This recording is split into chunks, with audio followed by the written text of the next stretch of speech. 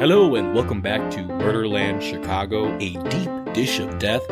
My name is Jonathan Sanchez-Leos and I'm here with Meredith Halsey.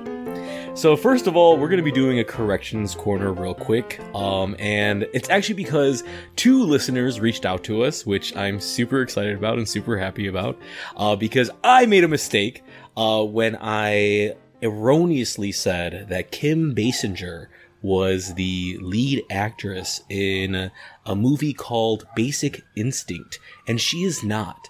The person who has that honor is actually the incomparable Sharon Stone. Meredith, I am very happy that we have a listener base that cares deeply about 90s divas, because I honestly would not want it any other way. And just for everyone else to know too, if you ever hear us make a mistake that we definitely did not mean to make whatsoever, send us a message either on Gmail or on Instagram, and we would love to include it on our corrections corner as well. Also, Meredith, I want to give us a little pat on the back because I just realized that we have done 13 episodes together. When I compared how we sounded on episode 1 to episode 13, it's so amazing just to hear that transformation. And I think, when we first started this, we were very scared about, how to even approach this subject. Neither one of us had ever done a podcast before. And so, I just want to give us our kudos for sticking with it. Two people with zero technical training in this aspect. I think we've done a really great job. Do you have any thoughts on it? It's been a nice opportunity to learn some new software and practice storytelling. I mean, yeah, because for people who don't know, we do not have a production team behind us whatsoever. This is really just me and Meredith clacking away and figuring things out as we go. So also, just to connect this to everyone else too, if you're out there and you want to start a podcast, do not be discouraged by the first couple of episodes. Really just stick with it, because you really can only get better by just trying. So, with that, Meredith, we are nearing the end of season 2, which, as we've talked about numerous times already, has been covering dangerous duo killers. And boy, do we have a doozy to cover today. Just as a recap, we started off this season with Larry Eiler and his alleged accomplice, Dr. Little, a duo of psychosexual killers who may have been responsible for the deaths of over 25 young men in the Midwest. Then we covered Leopold and Loeb, two wannabe pseudo-intellectual brats who decided that killing a young boy in the, quote, perfect crime, unquote, would bring them closer together. And today we are finishing this season off by bringing those two themes together with the story of Patricia, or Patty Columbo, and Frank DeLuca, a pair of suburban brats who, when faced with being separated, decided that their intensely psychotic sexual relationship, which was riddled with seedy motel orgies and bestiality, needed to be preserved at all costs, including the killing of Patty's entire family. And like in the last episode, this case is also about a killing that doesn't neatly fit into the definition of a serial killer, which is someone who kills multiple people with a cooling off period between the murders. Patty Columbo and Frank DeLuca killed 3 people in one night. So where is the so-called cooling off period between the victims here, Jonathan? Yeah, so cooling off is a very loaded term. Right. And I think that when you start to think about this from a legal perspective, it starts to get very, very tricky, because even something, as commonplace as murder is, there's a whole concept of malice aforethought, right? So you thought about it beforehand. The construction of that aforethought, depending on where you are, if you're in one state, it has to have been a couple of hours, right? In another state, it could have been a couple of seconds. So when we talk about what that cooling off period is, it's such a subjective thing. If you kill 3 people and they're in the same house, but they're in different rooms, didn't you kind of cool off between each killing? It's not as simple as I think a lot of people want to make it out to be. And when we think about serial killers in general, let's say a serial killer kills someone when they are 13 years old and then kills someone else when they're 80 years old. Is that cooling off period too cool? It's something that we want to highlight as being something that's not necessarily cut and dry. I think our podcast is comfortable with the fact that this is a very gray area. It is not as black and white as I think a lot of people want to make it seem to be. Nothing is ever as simple as it seems at first. And I think we've also spoken about this before. You've recommended Peter Vronsky's book to me, Serial Killers, The Method and Madness of Monsters, as a source of deeper exploration into exactly what characteristics define a serial killer, at least in popular thought right now. But, you know, to be transparent here, I have not been able to read it yet. So could you give us a bit of an overview? Sure. So this book, Serial Killers, The Method and Madness of Monsters, I think it gives away a lot in the title itself, right? It's the closest thing we have to a serial killer connoisseur Bible. And that's because it came out during a time when serial killer kind of fascination had hit a zenith. So it comes out in 2004. It's encapsulating this cultural construct of serial killers as monsters, which I know you and I have talked a lot about as being not necessarily the most up-to-date understanding of what a serial killer is. Vronsky is operating in the space of serial killer in a monster role that's relegated to a genetic anomaly that expresses itself over millennia. What he's saying is that serial killers are just a part of society, which we're saying too. But what he's saying is that you can't do anything to stop them. He's saying that basically every blue moon, every 20, 30 years, there magically kind of arises from the genetic pool of humanity these individuals who are intent on killing other people. Like as natural as a periodic pandemic? Yes, I think it's very much kind of a epidemiological construction of what a serial killer is. And I don't think that we're disagreeing with him. The issue is not necessarily whether or not someone is born with that certain set of traits, right, that make them antisocial enough, with enough, pathology psychologically. What we're saying is that in order for that to express itself, though, you really need to have society as being your, partner in crime, for lack of a better term. So when Vronsky's talking about serial killers, he's operating in that mindset of what a serial killer is. And I think what we are trying to say here is that we can't just keep ourselves confined to this very limited construct, because we end up missing a lot of information if we do that. The other thing that Vronsky does not do a really good job of in general in the book is discussing how all the isms in society actually play into these killers, and how power and intersectionality create the mechanisms by which these monsters can be expressed within our culture. He is a cisgender, white male, criminal justice PhD from Toronto, so it makes sense that he writes from that very perspective.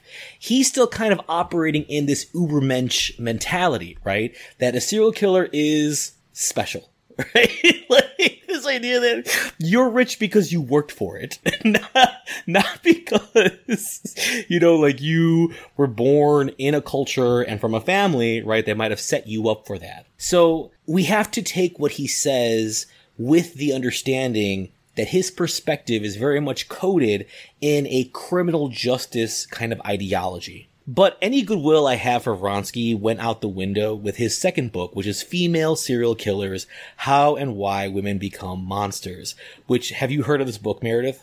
No. It is. I am not angry that you have not read this book. And there's a reason why I've never recommended it to you. It's because it reads like the true crime version of Ben Shapiro's review for Barbie the movie. It is upsetting because you can tell that he is just in his office clacking away at his computer, super angry that people would create this narrative that men are more likely to be serial killers than women. Okay. I'm not trying to say that women don't have homicidal tendencies. Of course, there are women out there who want to kill people. But he misses the point in trying to, make a really good point, right? Which is the fact that anyone can kill. But in making that argument, he forgets how much misogyny is entrenched within our culture, and that the main thing separating men and women being killers is not necessarily intent. It is a socially assigned lethality that we have given men over women. And that has nothing to do with this idea that feminists have run amok and said that men, are too violent. Nothing to do with that. But I'm arguing that as responsible true crime enthusiasts, we need to move forward in our understanding and realize that it's not so cut and dry.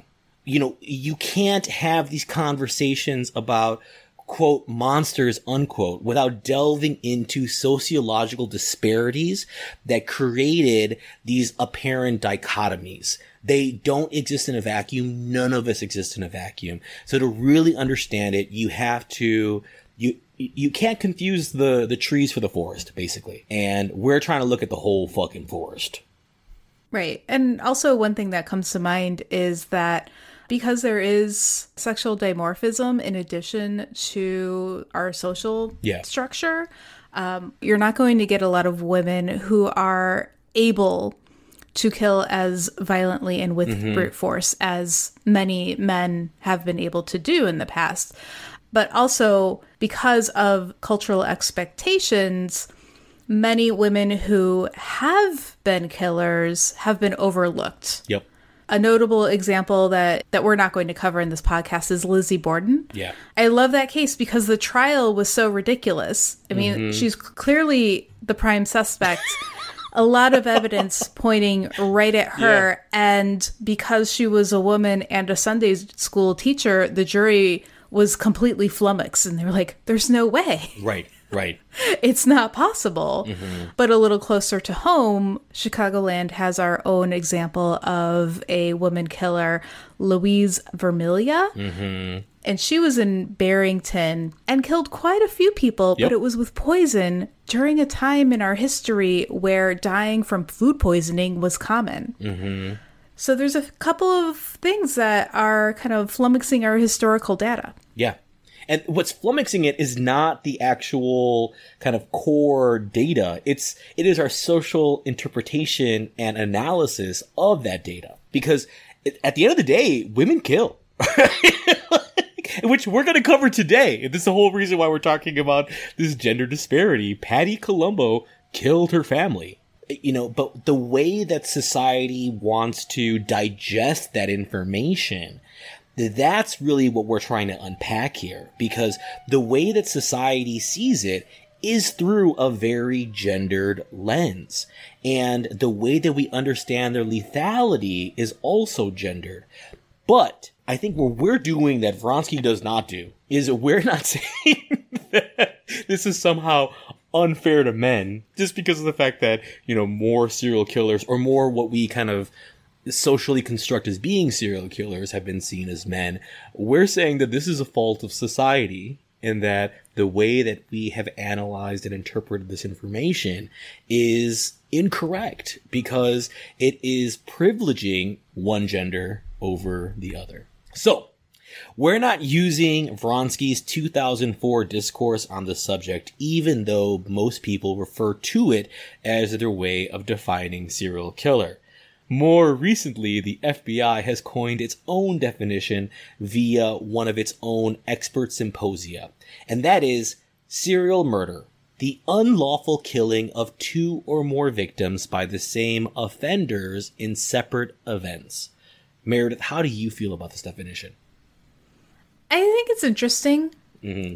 It aligns more with the Oxford English Dictionary's definition of the word serial, Right? I like that. So the OED defines serial as belonging to, forming part of, or consisting of a series in respect either of sequence in time or of conceptual order. Yeah, I like that.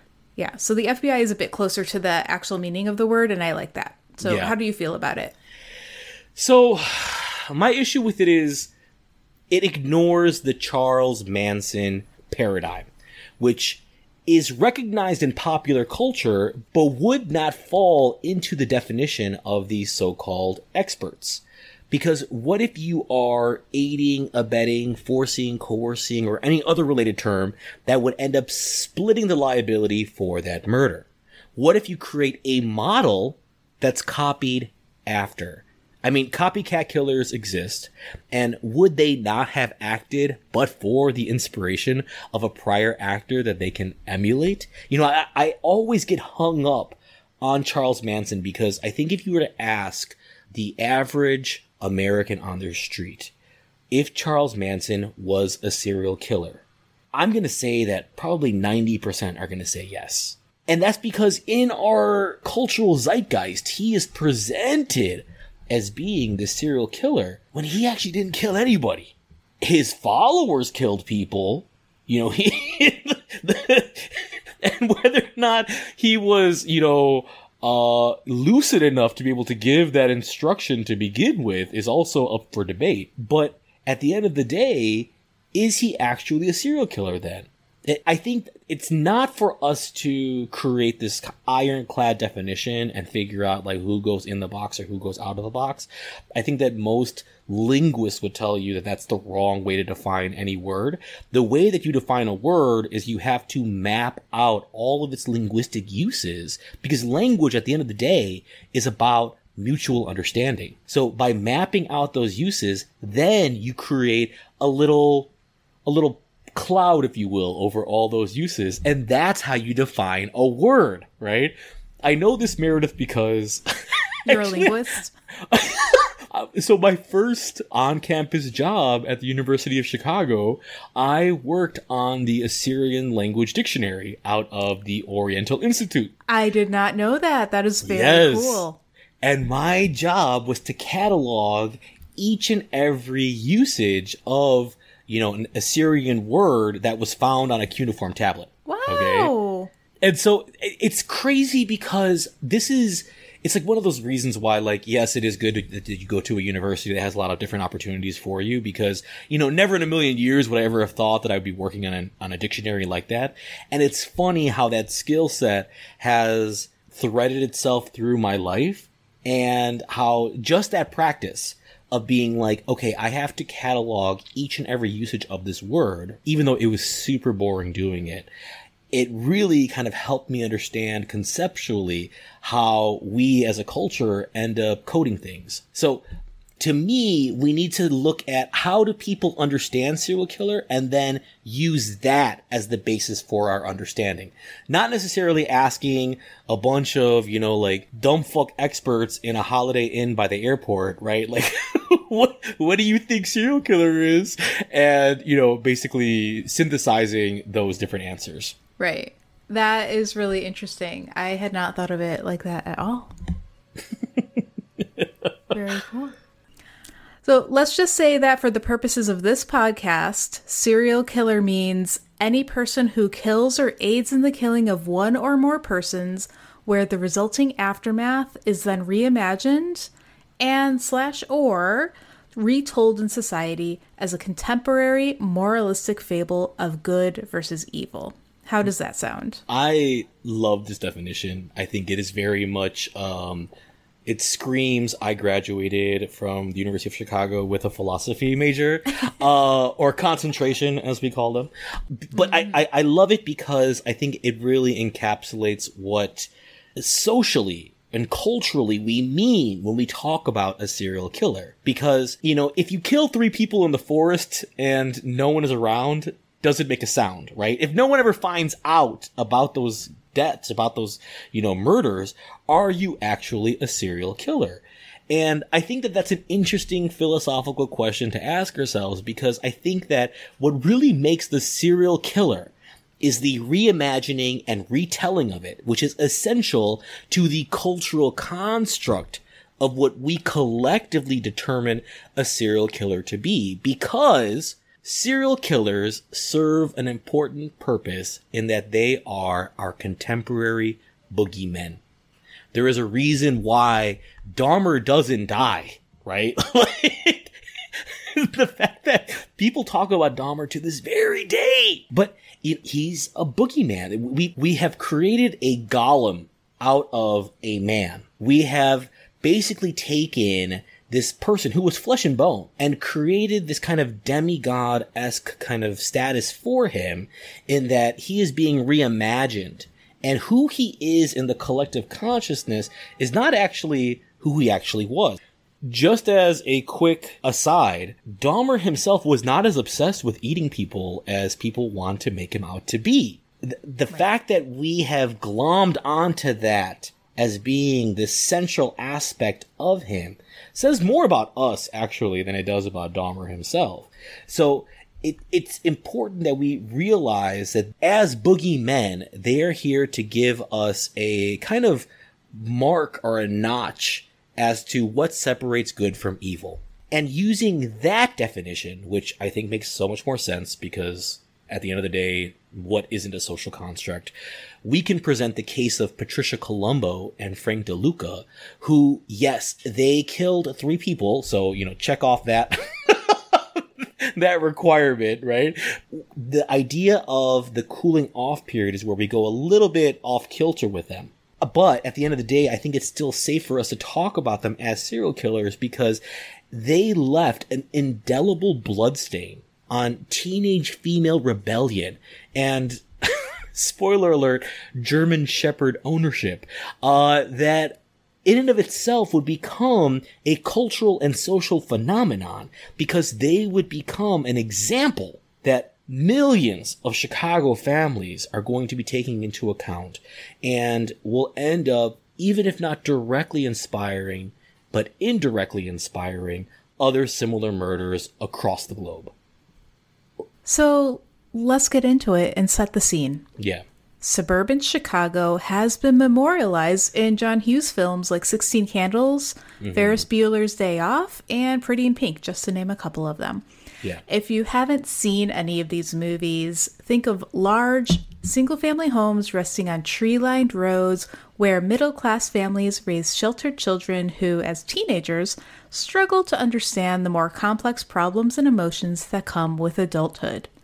These movies have come to define American post-sexual revolution adolescence. In John Hughes' world, adolescents are good kids. Even the troublemakers are wholesome. Yeah. So these movies allow the teens to learn the hard lessons that come with adolescence, and then they come out stronger and better in the end. It's fairly formulaic. It's always a feel-good experience. Even if you don't know that John Hughes set almost all of his films in suburban Chicago. A fictional suburb named Shermer, Illinois, to be specific. Yeah. If you are trying to construct in your head a visual picture of what 1980s teenage adolescence was, you are going to subconsciously, most likely, be referencing a John Hughes film, because they were so culturally important. So I actually recently rewatched Pretty in Pink to prepare for this, and sidebar, I do not understand why people like that movie, but I'm also not a teenage girl, so Meredith, have you seen it, or can you give us any insight on why that particular movie is so popular? Yes and yes. In transparency, Pretty in Pink is not my favorite of the John Hughes movies, but I have seen it a few times. And it's popular because it deals with the popular themes of feeling like an outsider and finding your place in high school social structures. A teenage girl named Andy comes from a blue-collar family and goes to high school with a lot of wealthy kids. So it's a mixed socioeconomic group. Yeah. Her best friend, Ducky, has a crush on her, but she's oblivious to it. So that's played for comedy. Ducky is the best character in the movie. Drama and angst ensues, and in the end, Andy finds romance with a wealthy student named Blaine, played by James Spader. And the fun fact about this movie is that Andy, who's played by Molly Ringwald, and Ducky originally ended up together. Yeah. But that ending was rejected by test audiences. So they had to reshoot the ending so that Andy and Blaine got together at the end. The fact that they created the original ending with Andy and Ducky getting together makes you realize that these are the epitome of quote-unquote nice guys who think that by being the nerdy, well-intentioned guy that you are somehow entitled to the pretty girl at the end of the movie. And what I think is so hilarious about that fun fact is that they were shocked that test audiences would reject that idea. Like, it was legitimately a huge surprise to them. So much so that the guy who ends up playing Blaine, he had to be rebrought in and they had to put a wig on him because he'd already been working on another movie. And he had already shaved his head, right? Because they were so just like, of course, the pretty girl is going to look over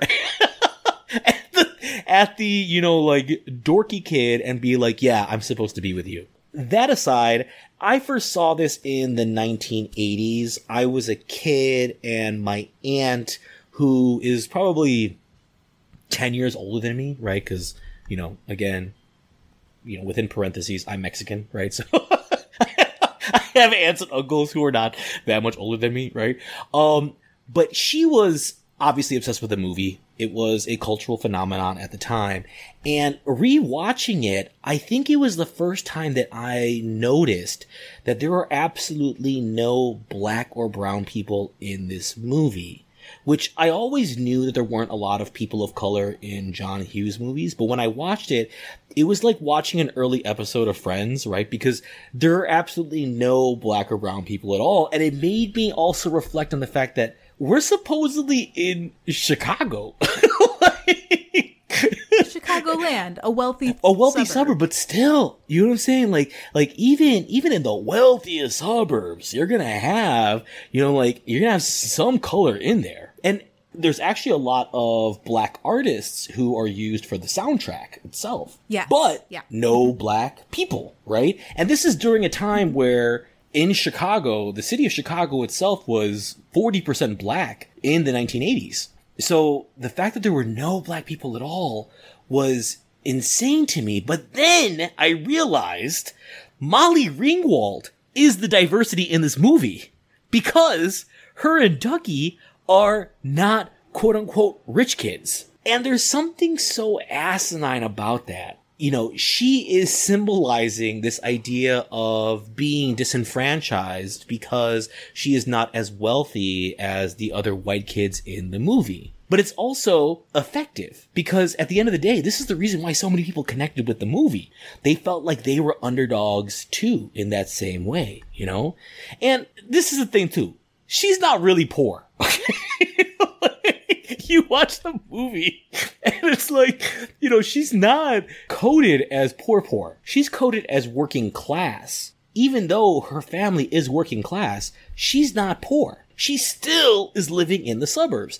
And this made me think of Patty Columbo because we're going to get into this, I know, but she's basically Molly Ringwald's character, okay? She is pretty pink if Molly Ringwald had latent homicidal tendencies, right? She's living in the suburbs, sure, but her family has to work for their money. And as we're going to kind of unpack with her, this is something that kind of stays within her, this kind of feeling that she should be having more. Unfortunately, the conditions that breed and attract violent killers to the city of Chicago are also present in the suburbs. Mm-hmm. This is no surprise because the suburbs are birthed from the city and settled by former city dwellers. Yep. That's why we call the whole metro area Chicagoland. Yeah. We are inextricably linked. Yeah. The history of the Columbo family is a really excellent illustration of this relationship. So the story that we're telling starts in the 1950s when newlyweds Frank and Mary Columbo married and began their family at Ohio and Wood Streets.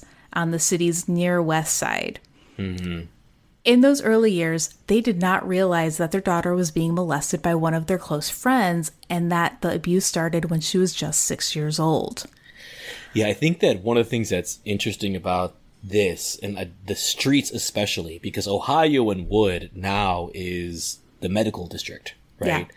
And there is no remnant of what at that time was the largest Italian-American community in Chicago. And I think that the only thing that's left of that community there is really the Ferrera Bakery Company, which if you are in Chicago, you should definitely try it out. Because Ferrera is also the name of our candy company, which produces lemon heads.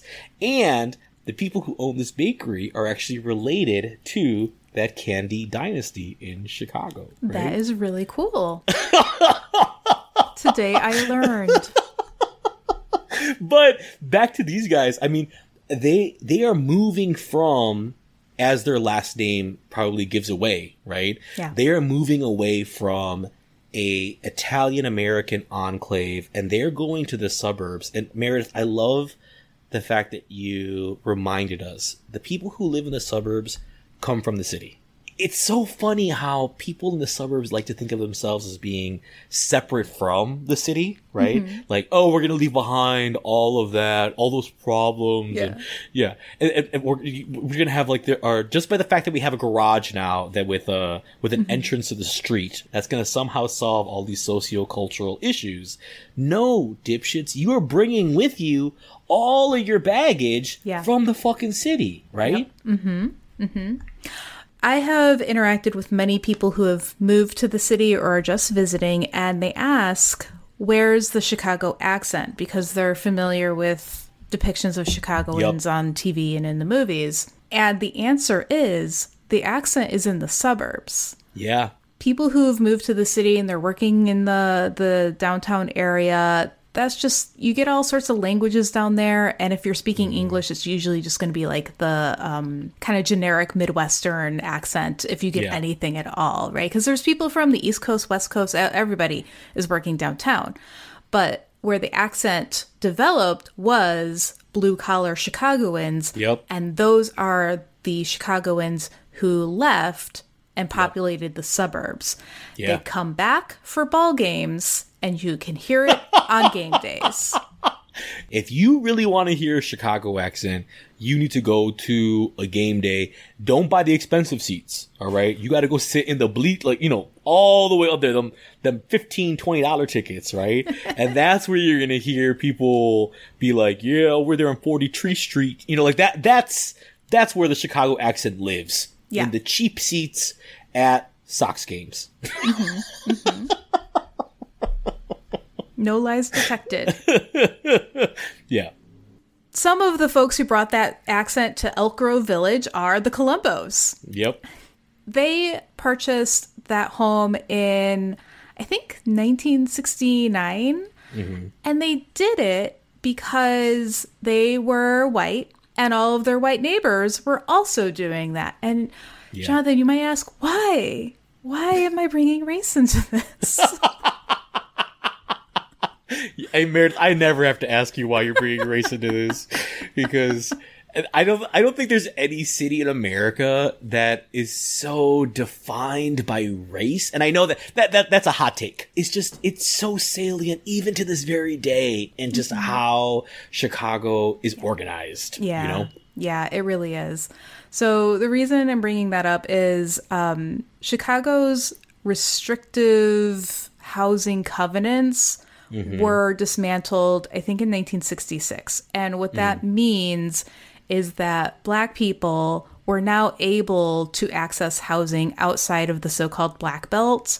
Mm-hmm. And that's like a whole podcast series of history. If you really want to get into it, I recommend the book called The South Side by Natalie Moore. It really lays it out in an easy to understand manner and how it impacts the city to this day. But that's not the subject of this podcast. We're mentioning it because the character of the Near West Side was changing, and what that means when you see that phrase or hear that phrase, that means that Black people are moving in. Okay. Yes. And Yes. so the white folks were like, oh, the neighborhood's going downhill. And they flee to the suburbs. So that was called white flight. Yeah. Neighborhood changing. It's not the same anymore. Yeah. Property values going down. All of these are Chicago shorthand for saying that a group of people that we don't like is moving into our enclave. Yeah. Right. And I think that you cannot tell this story without highlighting the fact that the Columbos are part of that migration. They're part of that white migration, leaving the city for what they think is going to be a more idyllic place. Right. And I was refreshing my memory on this case and reading Love's Blood by Clark Howard. And his phrase, Clark Howard's phrase for what was happening was, the neighborhood was deteriorating. Oh. Right?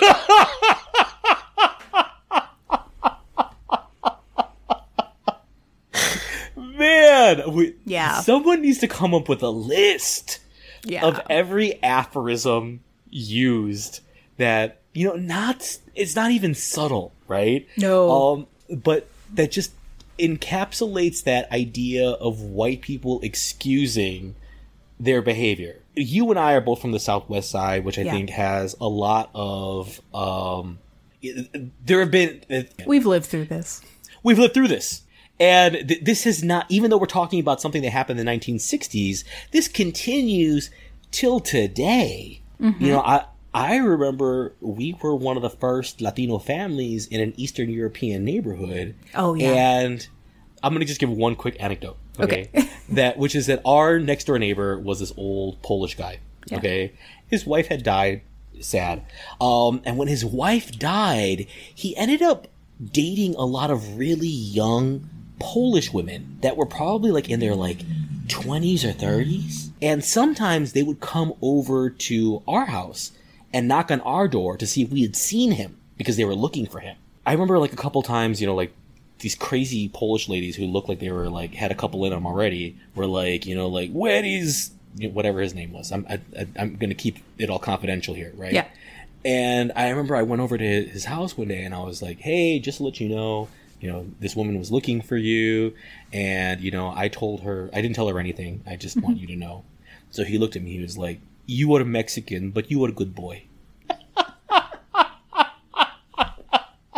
It's like one of those deeply seated kind of statements that, sometimes I just look at myself in the mirror and I hear the ghost of his voice kind of just whispering, you are Mexican, but you are a good boy. Yeah. Yeah.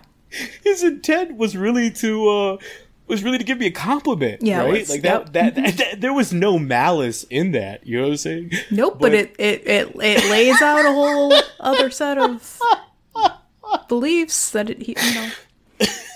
But the Columbos, this is exactly what they are trying to flee as well, right? They're trying to flee the changing neighborhood, which at that point in the 1970s would have been turning from a predominantly Italian-American neighborhood to a predominantly black neighborhood, because chronologically speaking, this is during the time when a lot of those restrictions that were enforced by the state are being relaxed and allowing Black Americans to finally live where they want to live in the city.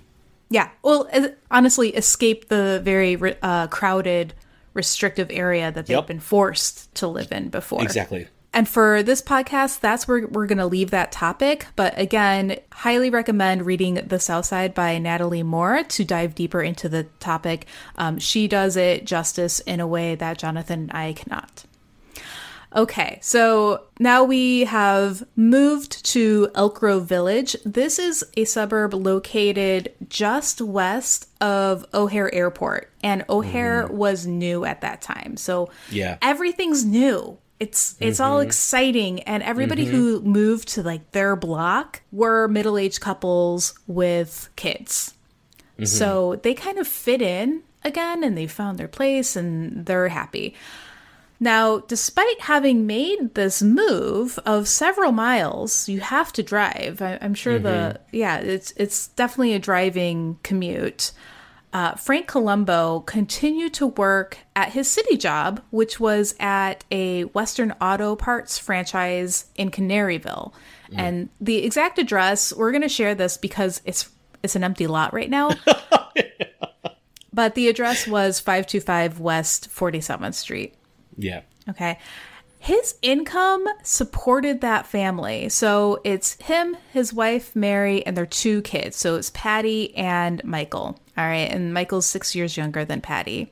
So that's our setup. Okay. It's picture perfect. But beneath the John Hughes exterior image, the abuse that Patty had endured as a very young child started to cause major problems just as she started to try to date. So she's in her young teen years, and it's all kind of coming up again. Jonathan, given what we know about the abuse and how Patty behaved, would you say that there were clear indications that something was deeply wrong? Because I'm having a lot of problems believing that her parents thought everything was fine. I mean, even in the fact that Frank Columbo, the fact that he is driving all the way from Elk Grove Village to Canaryville, okay, which is over an hour-long drive each way, says something about these parents, says something about what they thought moving to the suburbs was going to do for their children. And it is evident, not because of personal knowledge of the Columbos, but just knowing Chicago families. This screams a family that thought, we are going to solve everything. This is the magic pill, by just moving the family out of the city, because they don't want to take a hard look at themselves and realize that the dynamics that we have in our family, there is something wrong.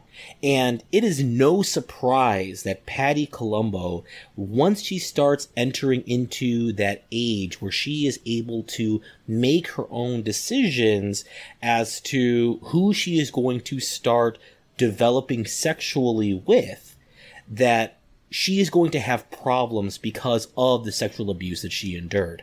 It is also very evident that this family is not doing anything to address that, okay?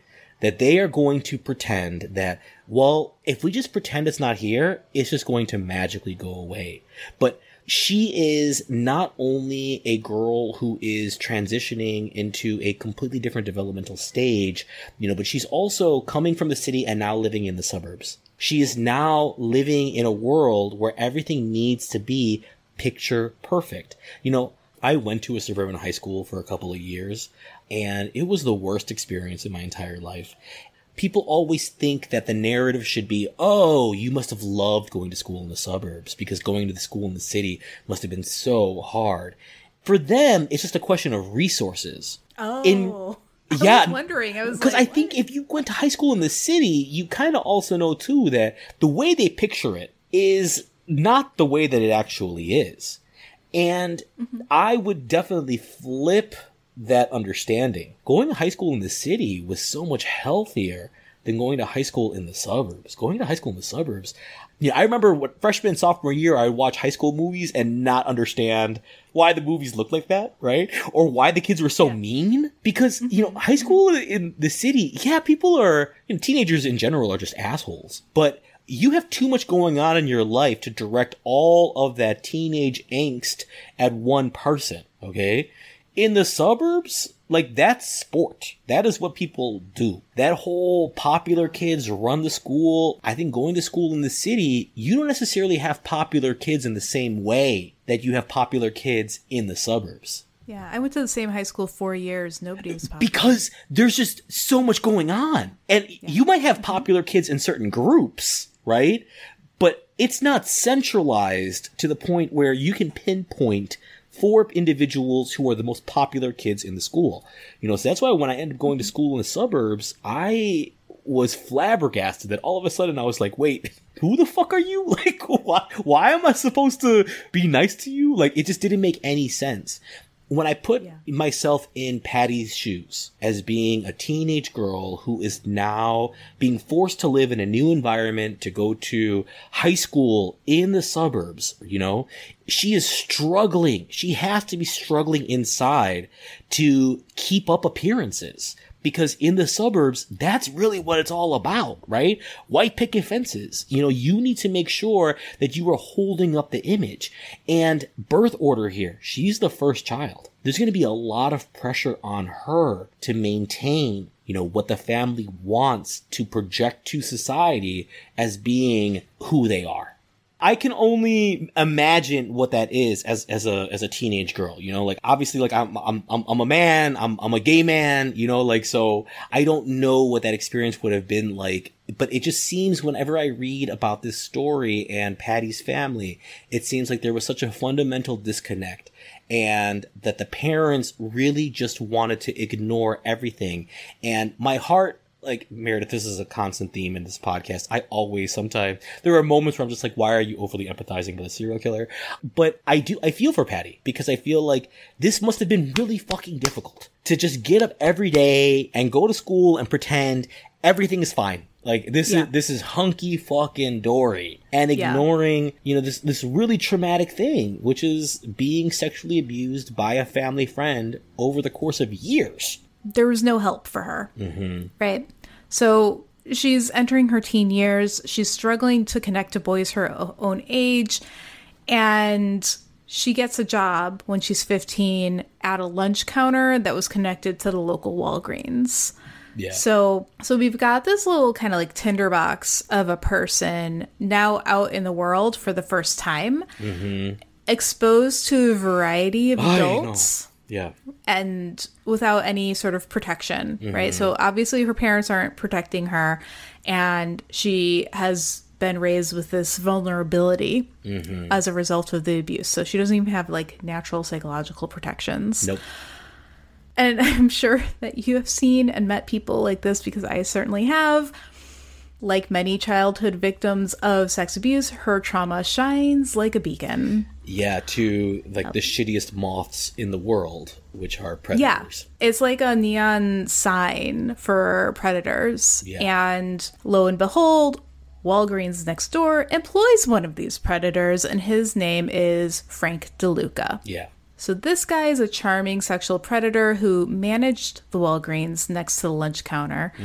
Because we've got two Franks, we're going to do a little bit of separation of the names. So Patty's dad is Frank Columbo, and Patty's boyfriend is Frank DeLuca. Yeah. And I'm going to try and keep things clear by referring to DeLuca just by his last name. I think that's the healthy approach. Also because your husband is named Frank. So. Right, exactly. It's just a lot of Franks going on here. Yeah. But I mean, like, it kind of gets to the point where, like, you know, it's not fair if I'm saying Patty and then DeLuca and blah, blah, blah. We're doing this for clarity's sake. Yeah. Okay, so DeLuca, right? Like Patty, he had been born and raised on the near west side of Chicago. He was also 18 years older than she was. He put himself through pharmacy school and worked his way up to, like, managing the Walgreens. And he was married with 5 children. Yeah. Okay, so he's in his early 30s, has a bunch of kids. Yeah. Pharmacist, right? Abuses his access to the pharmacy and has a network of swingers. Yeah. Not the dancers. Unfortunately. Because had this just been a dance competition gone awry, this would have been such a healthier ending to the story. A much better 80s movie. He also had a talent for seducing and manipulating women into sexual affairs with himself, with his friends, and occasionally, we're going to get into this in a future episode, dogs. Okay? But back to Patty. She's 15 and has no idea what's about to hit her. To Patty, DeLuca looks like the perfect Italian boy that she can bring home to meet her father. She's looking at this guy as marriage potential because she doesn't know about his wife and kids. It's a nightmare. Because she is a teenager. And I think that this is where racism and sexual selection end up getting really intertwined because in a racist system where socially being white has more cultural currency, she is going to privilege certain members within the community as being her ideal mate. And what she loves about DeLuca is not who he is, but how he looks to other people. And this is in line with what she has learned from her fucking family. It doesn't matter what's underneath. All that matters is what's on the outside. What is that veneer? As long as it has a veneer on it, we're good. I love the fact that you brought up the fact that he is also from the west side of Chicago. I think there is a delicious irony in the fact that you have this mass exodus of people who are all telling themselves, oh, we're leaving all the problems back in the city with all those brown and black folk, and completely ignoring the fact that no, like, we are the problem. When you are the problem yourself, you're going to go somewhere else. You're going to find the same fucking issue. This is what I tell a lot of people in their 30s because, you know, that's where we are generationally.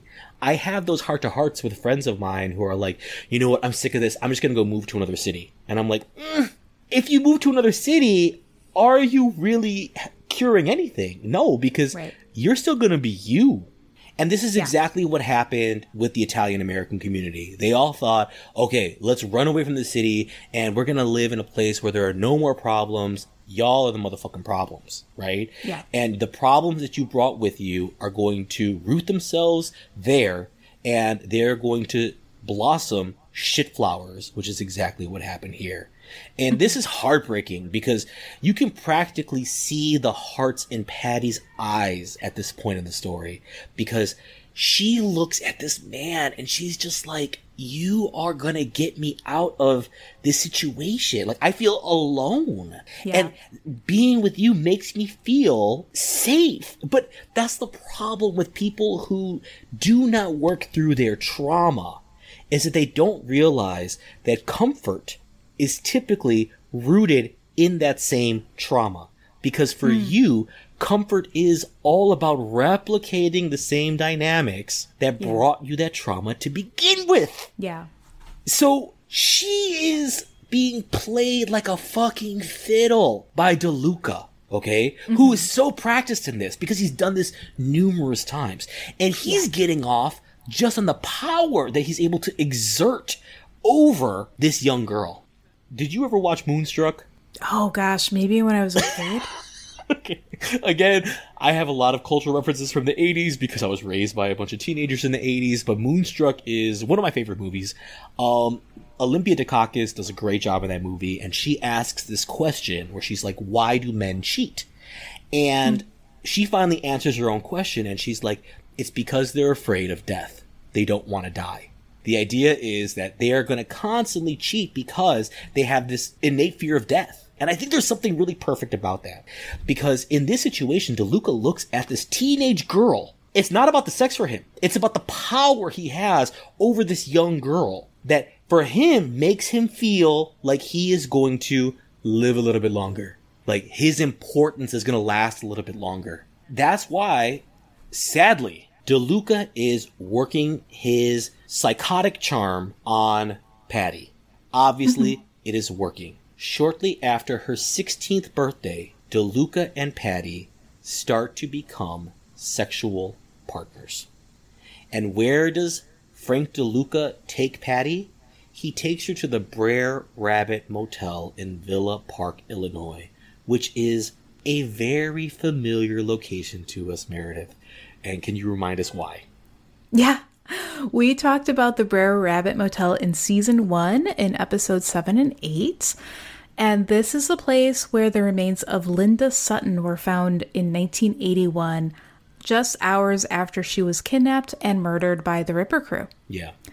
So even now, it's an out-of-the-way place, kind of run down a little bit. These are rooms to rent when you are in need of a roof over your head. It is not a place to bring somebody that you're trying to impress. This is not date night. This is not, we're having an illicit affair and, you know, our spouses don't know, so let's just like go to this nice place. That's not it.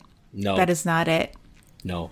And when you and I visited, it almost looked abandoned, but it people were there. wasn't. Yeah, it wasn't. Yeah, people were there. Yeah. And I think we read online that you can still get a room there, but it looks like it's the type of place that you rent the rooms by the week or the month. And like a longer term. Yeah. That makes sense. And you're probably not in a really good financial position. This is end of the road kind of stuff. Yeah, that is the situation of the motel today in 2023, or actually we visited at the end of 2022. Mm-hmm. But back in, I think we're talking about early 70s right now, it was even more remote. Yeah. Villa Park was then, and still remains like a little bit of a place you just don't want to go. Mm-mm. It's not the fancy place. It's not the classy place. It's a place that you end up in. Yeah. And, this should have been a clue to Patty that DeLuca did not really value her. I'm always reminded of that TikTok video where the dad is taking his daughter out for like a really good meal and is like, this is so that she's not impressed by, chicken nuggets and, a big gulp. And there's something to be said about that. You know what I'm saying? Mm-hmm. Like, had Patty possessed the analytical ability to be able to realize, wow, this dude is taking me to a motel and statutorily raping me, basically, right? In a place that is predominantly for vagrants and for sex work, okay? This is not Pretty in Pink. This is not Blaine, okay? I think in her mind, of course, she's looking at this like, wow, like this is a guy who is making a bunch of money and, I am this girl from this working class family and this is my ability to move up in the world. Yeah, it's her chance. It's her chance. And those pink-colored glasses those rose-colored glasses, as I say, sorry, those rose-colored glasses that she's wearing are, ignoring the cockroaches in the bathroom. You know what I'm saying? Mm-hmm. And Patty walks right into that motel with rose-tinted naivete, right? And DeLuca took advantage of that to mold her into his ideal sexual partner. And we need to unpack that real quick too, because this is one of the reasons why older men like to have younger sexual partners, because younger sexual partners don't know what they like. They don't know about their bodies yet. It's your ability to be able to take advantage of that. And I think it's one of the reasons why I think a lot of gay men and straight women alike are confused by the obsession that, straight men have with younger women. This kind of like this idea of like, quote unquote, barely legal. Oh, right. Because like every gay man out there, like that's the reason why like the whole daddy thing is. Yeah. I mean, you have a lot more daddy kink in the gay community than you do, barely legal kink, right? Because the idea is like, why would you want to be with someone who doesn't even know what they're doing yet? You know what I'm saying? Like, right. But for a sick fuck like Frank DeLuca, he's not looking for a sexual partner. He's looking for a sexual victim that he can mold to his own likes. Yeah, exactly. Including indulging in his kinks, which include swinging with multiple partners. Because I think what he's getting off on is the degradation, right? Yeah. Oh, yeah, absolutely. It's the fact that she is this 16-year-old girl. And obviously he hates women. I don't have to sit down and have a fucking conversation with him to realize he hates women, okay?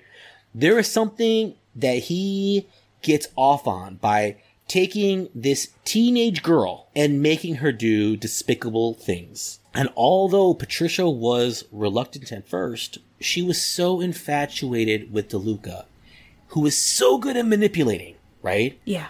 That soon after he had her hooked on Valium, because again, he's a pharmacist. He has access to all this shit. And other tranquilizers that DeLuca is stealing from the pharmacy, okay? Yep. To blur the lines for her. Because once she blurs those lines, that's going to be her... It's what's enabling her to make that jump into this sexual depravity. And the drugs help keep Patty compliant even when asked to perform sexual acts outside of her comfort zone, because they're not for her. It's all for him. he's telling her it's normal, and she's like, I'm not sure. And he's like, pop another Valium. It's normal. Just do it. You know, and she's in love, so she wants to make him happy. So they carried on like this together for years. And later, in later interviews, Patty would say that she believed that DeLuca had been helping to prepare her for an eventual marriage to him. Yeah, it's gross. So what that says is that at the time, she had no idea that this was just another round of abuse. And just to say again, because it's relevant right now, she was still completely ignorant of DeLuca's wife and 5 kids. It never occurs to her. Why would it? You know, right. Meredith. I've never been a young teenage girl in love. You know, I love. You didn't miss anything. I think as a young gay man who was in love with, you know, some people who were not really healthy for me, I think, or what I think I can empathize with is this. You are willing to do a lot for this other person because you don't understand the severity of what you're doing, right? You don't understand the long-term consequences of it because none of it is real for you yet. Your feelings are heightened in a way that they will never be again. Right. Because adolescent hormones are a drug unto themselves. Mm-hmm. I think back to my, when I was a teenager and I was first like having sex with people, you know, a lot of the things that I did were very much because I wanted to look like I knew what I was doing. And I think in a similar way to, I think a lot of straight women, you know, there's not a lot of media, at least back then, right? Because I'm aging myself here. This is pre-internet, right? You know, we don't have those examples for us as to what that sexual relationship looks like because all sexual media is given to us from the perspective of straight men. That is how we understand sex, is through a straight male perspective. So especially when we were growing up. Yeah. Oh, yeah. I mean, I think now maybe it's a little bit better. Access to media, access to a greater variety of storytelling is unparalleled in our recent history right now. So I have a lot of optimism for kids who are just like hitting that hormone level right now, but it's not a blanket level of access, right? You know, every family is different. Every person is different. But your point stands. We just didn't know. Yeah. You know what I'm saying? Right. Like we didn't know what the sexual act was even supposed to look like in a way that was mutually gratifying. All you know is your fucking, you know, like American Pie movies, right? And like, well, it's supposed to feel good and you're supposed to do it. And at the end of the day, you're supposed to make the main character happy. I feel like I can really sympathize with that emotion of you don't know your body yet. You don't know anything. And this person who you look up to, who society, who your family has brought you up to look up to because he's another Italian American from your neighborhood is telling you to do this and you're just going along with it, right? There's this movie that I want to mention. I'm looking up the name of it right now. It was a Julia Roberts movie in the 90s, and I had the benefit of an older sister who, she's 8 years older, so that's significant when, you know, I was 8. Yeah. Right? We were watching this movie called Sleeping with the Enemy. Have you seen it? Classic, of course, yes. Yeah, classic movie. Yeah. That movie came out in 1991. Okay, so I was 9 years old. My sister's like 16, 17. So you can imagine like a 9-year-old, higher level thinking hasn't quite turned on yet. And especially for that movie, yeah. Yeah, but we're watching the movie. Yeah. And she like took care to like pause. It was on VHS, so we must have actually been watching it in 92 or 93. Scratch my age. But so she took care to pause at a specific scene where it's like at the beginning, it's establishing the abusive relationship and they're having sex. And Julia Roberts' character, her face looks like she's enjoying it only when the husband is looking at her.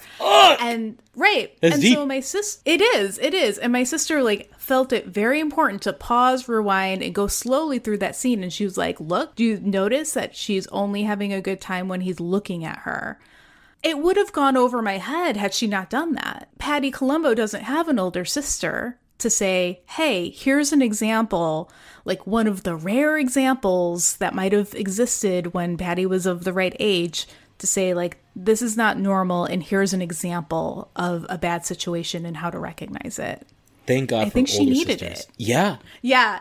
I mean, slow clap for your fucking sister too. You know what I'm saying? Like, is that?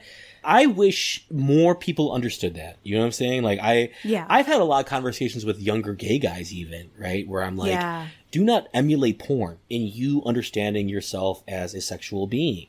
I think a lot of people end up getting lost in that and don't realize how much of these isms in our society are embedded in these media representations, even the pornographic ones. You know what I'm saying? Yes. Yeah, exactly. So the fact that your sister did that is beautiful. Because, like, that's what most people end up thinking, is that their ability to have sexual gratification is not in their own sexual gratification, but in giving that sexual gratification to traditionally a cisgender male. Right. Hooey! Okay. Okay. We're heading into the home stretch of episode 1. Patty and DeLuca, they are having sex, a lot of sex. Mm-hmm. And Patty doesn't know about DeLuca's wife and kids. Patty's parents don't know about DeLuca. They just think that she's working at the Walgreens lunch counter. That's a stasis type of situation, and now something's going to happen to blow it all up. Mm-hmm. A new coworker who works at like a different Walgreens gets transferred to the Elk Grove Walgreens. This woman, turns out, she used to sleep with Frank DeLuca. Mm-hmm. With full knowledge of the wife and kids and the swinging lifestyle, like that she was in that world. She starts working at Elk Grove Walgreens, and then right away she reads the room. She's like, okay, well, Patty and DeLuca are fucking. Yep. Everybody knows it. Patty doesn't think everybody knows it. Everybody knows it. Because that's the shining beacon of abuse again, right? Is that she has the blinders on. And it turns out that everyone working at that Walgreens already knew, like you said, that DeLuca and Patty are fucking. It's just like every pathetic, obvious workplace romance you've ever witnessed. It makes me think of, you know, like The Office, where like, it's like everyone's like, oh yeah, no one knows. Everyone fucking knows, right? Everyone knows. Everyone can read the fucking tea leaves here. You know, it's just because Patty's so inexperienced. You know, I mean, doing this research again, Meredith, it just made me realize she's just a fucking kid. Yeah, she needs a lot of help. Oh, and things haven't really gone off the rails yet. No, we haven't even gotten to the birth. You know what I'm saying? Yeah, we haven't even gotten to the really bad part yet. Okay, this is still the middle of it. So this new coworker, she mistakenly assumes that Patty also knew then about DeLuca's family, because for her there are no secrets. And another thing, too, is that we also realize because of this woman, Patty's not special. This is the same thing that DeLuca's been doing over and over and over again. This is a bit of a tangent here, but it just happened in Mexico recently that there is a big murder case right now in Mexico because there was an older man in his 70s who killed a manager at a local supermarket who was defending her workers. So this 70-year-old man used to come into the store and basically sexually harass all of her workers. Okay. Mm-hmm. And she decides one day to just be like, you can't come in here anymore. You're making everyone uncomfortable. He leaves, comes back with a gun, shoots and kills her. So right now, like this is the big news story in Mexico. You know, it kind of plays into a lot of kind of the misogyny in Mexican culture, machismo, etc. Right. But I think a really important part of it that I was gleaning from kind of reading the news reports and just doing this research is the fact that he was doing this systematically to all the girls in this supermarket because for him, this is his barrel and he's going to shoot all the fish in it, right? Yeah. This is DeLuca in Walgreens. Like, he is using the power that he has as the manager to impose himself on all of these women. So obviously this new coworker, she's already seen this before. You know what I'm saying? Like she's seen the dance. She's done the dance. Exactly. So she's just going to mention because she thinks everyone knows that DeLuca has a family. And Patty is devastated. Yes. It's like every dream she had ever had for herself is now just poof, evaporated. years of her life. Yeah. And she thought she was going to marry this guy. Mm-hmm. She thought it was like monogamy heaven. Yep. All of a sudden, everything that she'd been working toward is flipped on its head. Mm-hmm. Now, the other thing that Patty failed to understand is that her father was going to flip his lid about her dating, her teenage self, dating a guy who was in his 30s. Mm-hmm. On top of that, not just dating, bringing her to the seedy motel. Yep. Right? We're not even withstanding what he was doing to her in there. Just like, she was just like blissfully unaware. She was like, this guy's Italian. It's great. Mm-hmm. Okay. So it comes as a surprise to Patty when all of this comes to light. Frank Columbo, her father, punches DeLuca in the face and knocks out a couple of his teeth and says, don't ever come near my daughter again. Mm-hmm. And he threatens to kill him. This is a surprise to Patty. It's a surprise because I think... Have you ever read your journals or diary when you were a teenager? Do you have one? They're in the room with me now. Oh my God. Okay, you read them, please. I can't get rid of them because what if they end up somewhere. No, I have not read them. Okay, so I had a diary when I was younger because yes, I was a boy, but I'm a gay boy, right? Yeah. Nothing wrong with journaling. I mean, I read the shit that I wrote back then and like my thought process, and maybe it's Hollywood that's kind of corrupted our minds. But when I look at the way that I saw things, it was so like everything needs to turn out perfect in the end.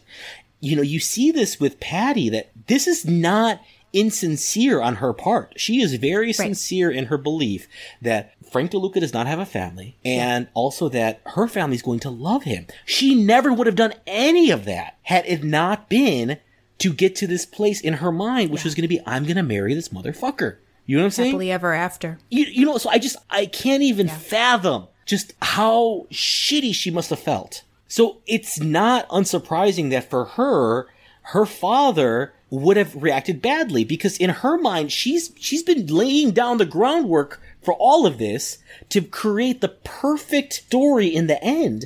She's going to have this beautiful wedding. And part of that is that her dad is going to walk her down that fucking aisle. Yes. Something that we didn't go over in detail here is that her first boyfriend was a boy of her own age of Polish ethnicity. Mm-hmm. And it ended badly, but normally. Right. For teens. But she doesn't know that, though. She doesn't know that that's a normal way for a relationship to end. Right. She was devastated again because the boy, found another high school classmate to date. Okay? Yes!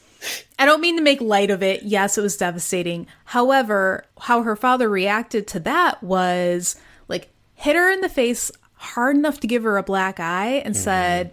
You don't need to be dating this, insert Polish slur here. Mm-hmm. You should find a nice Italian boy. Yeah. So in her mind, she did. Yeah. Dad is not innocent in this. And exactly. Even the fact that he punches him in the face, I think there's a part of us that watched The Sopranos and loves the idea of, an Italian dad, solving all his problems with violence. No, even that's problematic. The dad is part of the problem.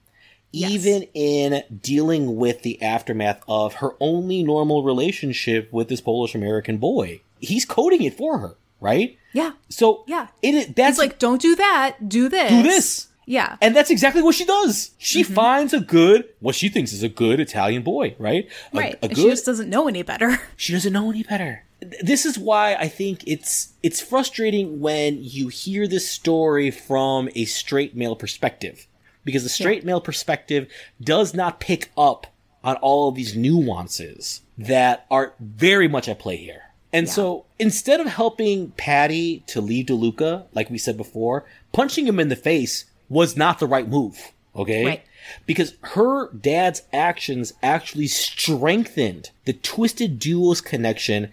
And what did it do? It gave them a common fucking enemy. Because Patty's looking I get where you're coming from because he hit me in the face too.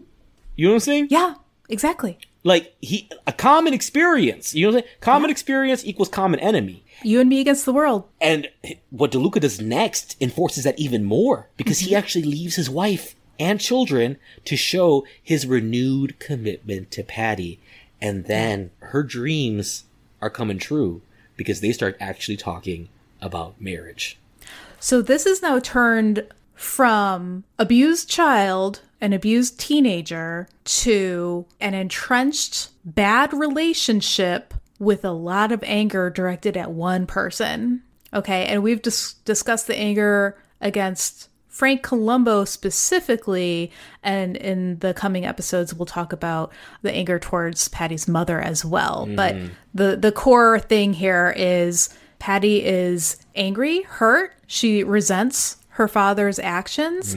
She resents how this whole thing kind of turned against her. Like, how dare her parents reject this relationship? How dare they reject her years worth of work, effort, trying to be the perfect daughter?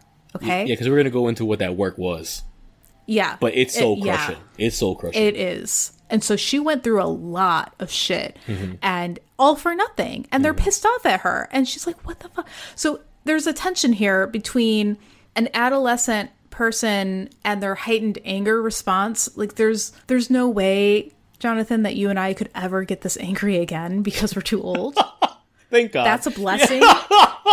Right? Yeah, but I remember being this angry and I didn't even have as good of a reason as Patty had to be this angry. There's just like, you get an adolescent and they're just living their lives and something's going to set them off. Okay.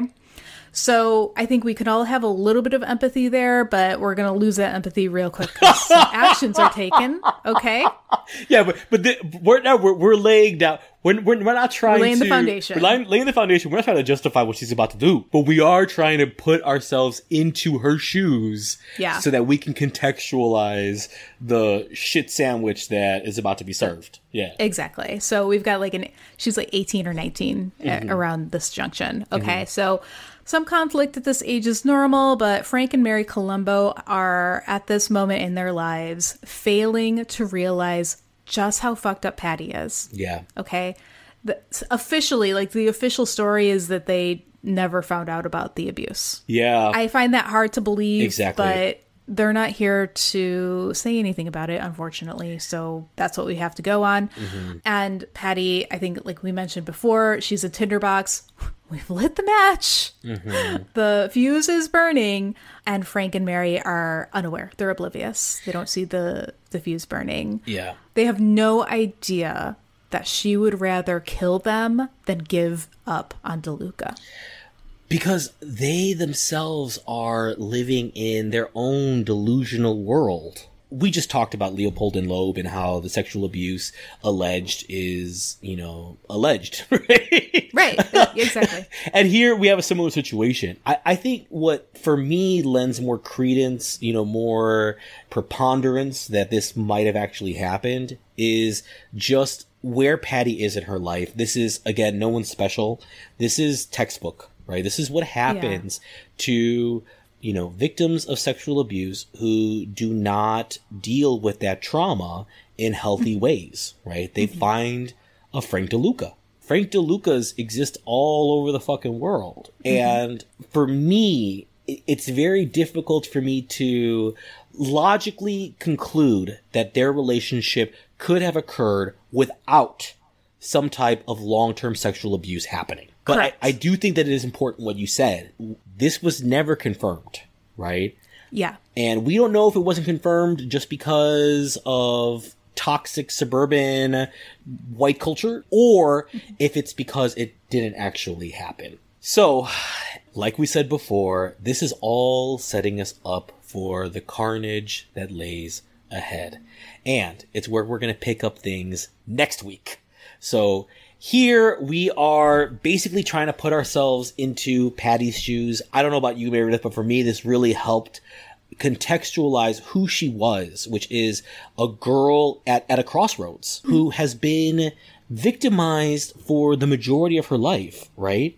And I know that the way that the media treats her after everything happens is really unfortunate because she becomes a symbol for being a teenage brat. going back to our John Hughes conversation, right? And all the actors who became famous because of his movies were referred to as the Brat Pack. This feeds into that narrative that kids are just brats. They have too much privilege. They have too many resources, you know, and she fills in that void culturally as being this kind of ditzy teenage girl who is completely unappreciative, and she is basically just thinking about herself.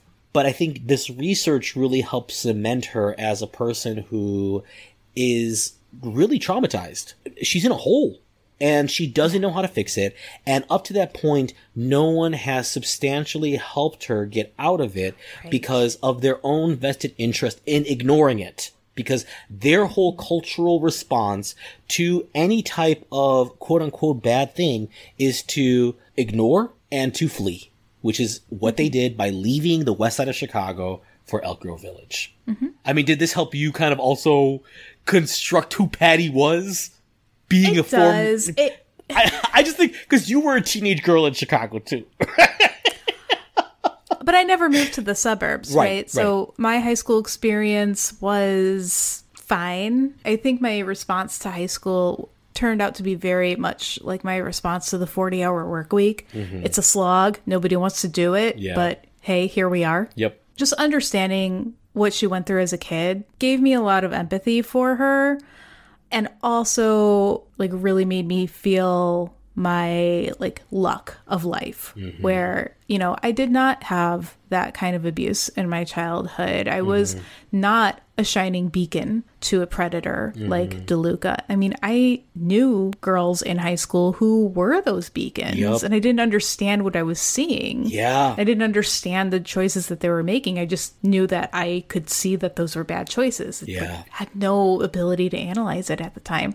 So it really just like reminded me of like how incredibly lucky I was growing up when I did, and with the level of neglect that I had in my childhood, which I don't think was unusual for us elder millennials, but still lucky. I remember those girls in high school, right? Not understanding, you know, it was kind of like, what the fuck is happening? Like, how do you keep on finding these dudes? You don't see the world from that perspective of the sexual predator who, you know, they can sniff that shit out. And as soon as they realize that they are able to manipulate this person, they're right on them. They're right on them. Yeah. And one thing that I looked up actually just before we started recording, because I was looking at photos of Patty Columbo. It's like all of like arrest photos and perp walks and all of this stuff. And I realized, I was like, wait a minute, is she a boomer? And she is. Yeah. Born in 1957. Yep. This woman is of the baby boom generation. And to your point of like us 80s and 90s kids were raised with neglect, like our parents are the boomer generation. Actually, yours might be Generation X because they were a little bit on the younger side. She's like right on the cusp. On the cusp, yeah, okay. Yeah. Elder X, right? She's an Elder X, yes. Yeah.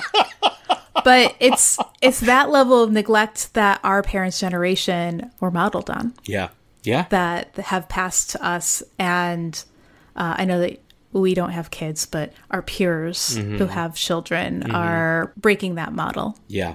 You know, one of the things my sister who does have a child, right, told me, she was just kind of really shocked because she was like, I don't know why, you know, the people in our lives just didn't like spending time with us, right? Because adults, I think back then just did not want to spend time with kids. You were kind of just relegated to your own kid world. Right. And she's like, I love spending time with my daughter. And I thought that was really beautiful because I was like, that makes so much sense. You know, like I do remember being a kid at a family party and adults just being like, go talk to their kids. You know, just don't talk. Just I'm not here. Right. Yeah. Leave us alone. Leave us the fuck alone. You know, and that was really the vibe growing up. Here's the thing. I recognize that vibe. And I've got a hypothesis about it. I'm not going to like go like hard and fast on like the dates and stuff, but in general, like elder millennials are the first-ish generation to have reliable access to cheap and effective birth control. Yeah. And we started coming of age sexually at the height of the AIDS crisis. And it was just drilled into everybody, like condoms, condoms, condoms. Yeah. You don't want to get sick. So with that in mind, my hunch is that like we really are the first generation to have a meaningful choice. And my choice was to not have children. Your sister's choice was to have her daughter. Yeah. We may have been raised around a lot of people that had they really truly had that meaningful choice, that easy access. Yeah. Maybe there would not have been this level of neglect. It makes me think about a lot of just other collateral issues, right? Like mothers historically hating their daughters. And, you know, I think a lot of that is seeing themselves in their children when they were reluctant mothers themselves and didn't want to see themselves reflected back at them, right? Like through these newborn eyes, you know? Exactly. And I think a very glaring omission from the story of Patty Columbo is her mom. Because we know a lot about Patty's dad, okay? Yeah, we do. But we don't know almost anything about her mom. It's kind of like in the law, right? Like the absence of a record is evidentiary, right? Like if something's missing, that's an issue. Here, we don't hear shit from the mom. And I think that is not a accident. I think that this is the reason why Patty was so vulnerable to someone like DeLuca, why she had no one to talk to about it. And it's the reason why we're going to get into this all next week, where we pick up with how Patty and DeLuca plotted to kill her parents, their attempts to hire so-called hitmen to actually do it, and how what will ensue will rock the formerly squeaky clean image of Chicago's middle-class suburban landscape. Just to leave us off here, Meredith, I was reading an article recently about Frank DeLuca that was written this year. And the mayor of Elk Grove Village was quoted as saying, "I remember this case well. This was when the suburbs lost their innocence."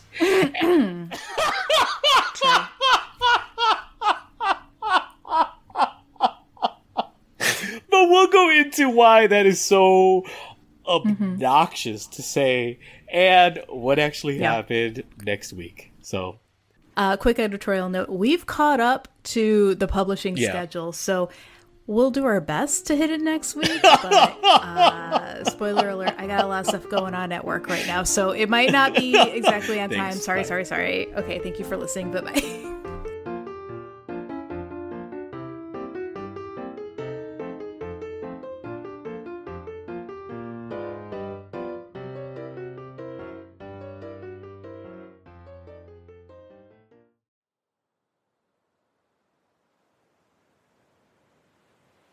Murderland Chicago, A Deep Dish of Death was created and produced by us, Jonathan Sanchez-Leos and Meredith Halsey.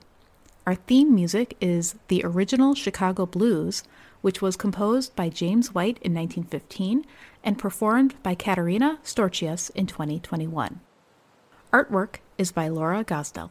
Special thanks to everyone who helped make this season possible, including the friends and family who listened, gave constructive feedback, and offered advice and pointers on recording and editing.